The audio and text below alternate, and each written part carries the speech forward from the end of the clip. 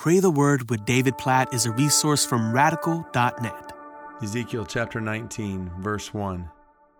And you, take up a lamentation for the princes of Israel. This is the first verse of an entire chapter that is dedicated to a lamentation. That's how the chapter ends. After 14 verses of lament, we see these words. This is a lamentation and has become a lamentation. So what is a lamentation? Well, basically, a lamentation is a deep, passionate expression of grief or sorrow. And it's obviously a familiar term in the Bible. We see it in a book of the Bible, Lamentations, that Jeremiah writes to lament, to express grief and sorrow over sin and its effects, specifically in the destruction of Jerusalem at the hands of the Babylonians. And this is what's happening here in Ezekiel chapter 19. God is saying, take up a lamentation for the princes, for the leaders of Israel, and by implication for the people of Israel, God's people who have sinned against him and are experiencing the effects of their sin.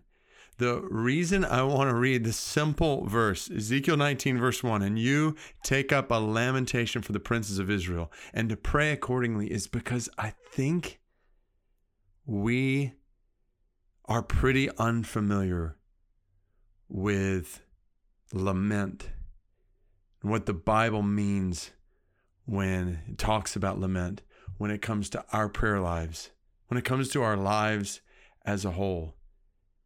If we're not careful, we can go through day after day, week after week, month after month, year after year, maybe even decade after decade in our lives individually, in our families, in our churches, and not lament.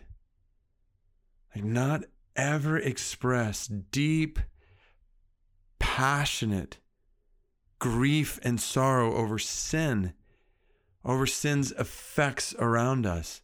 Like when was the last time, think pre-COVID even, when we were in a church gathering and people everywhere were on their faces like weeping over sin in our midst. Like, these are images that are not uncommon in Scripture, yet they are uncommon in contemporary Christianity. And we need to at least ask the question, why is that? And I wonder if at least part of the answer is that we have lost sight of the holiness of God and of the seriousness of sin in our lives, in our churches, and the world around us in a way that would cause us to express deep, passionate grief and sorrow. Just ask that question in your life.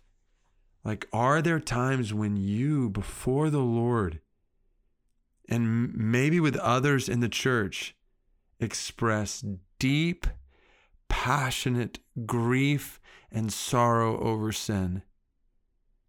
If not, why is this picture in the Bible so uncommon in your life, in your church, in my life, in the church I'm a part of?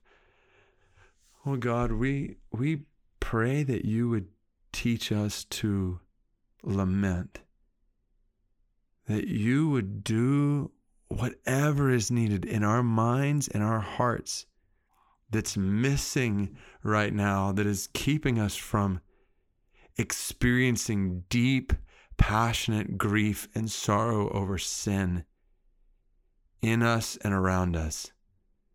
Lord, I'm just compelled to pray that you would forgive us for our lack of lament, and that you would bring us by the power of your Spirit.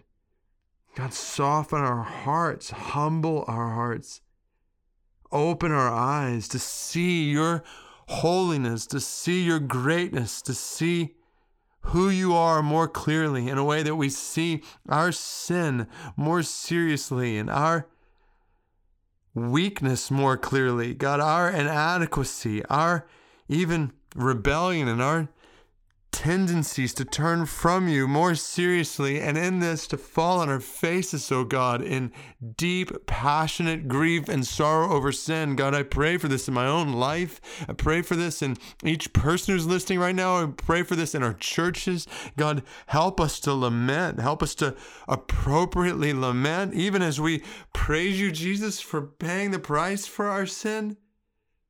But God, all the more so, help us not to treat sin lightly in light of what Jesus has done on the cross for us.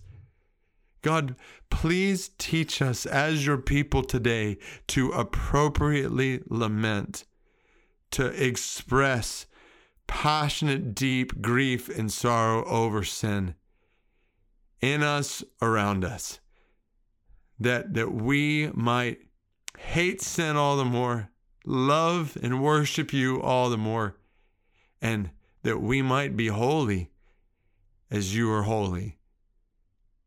Teach us to lament, we pray, in Jesus' name. Amen.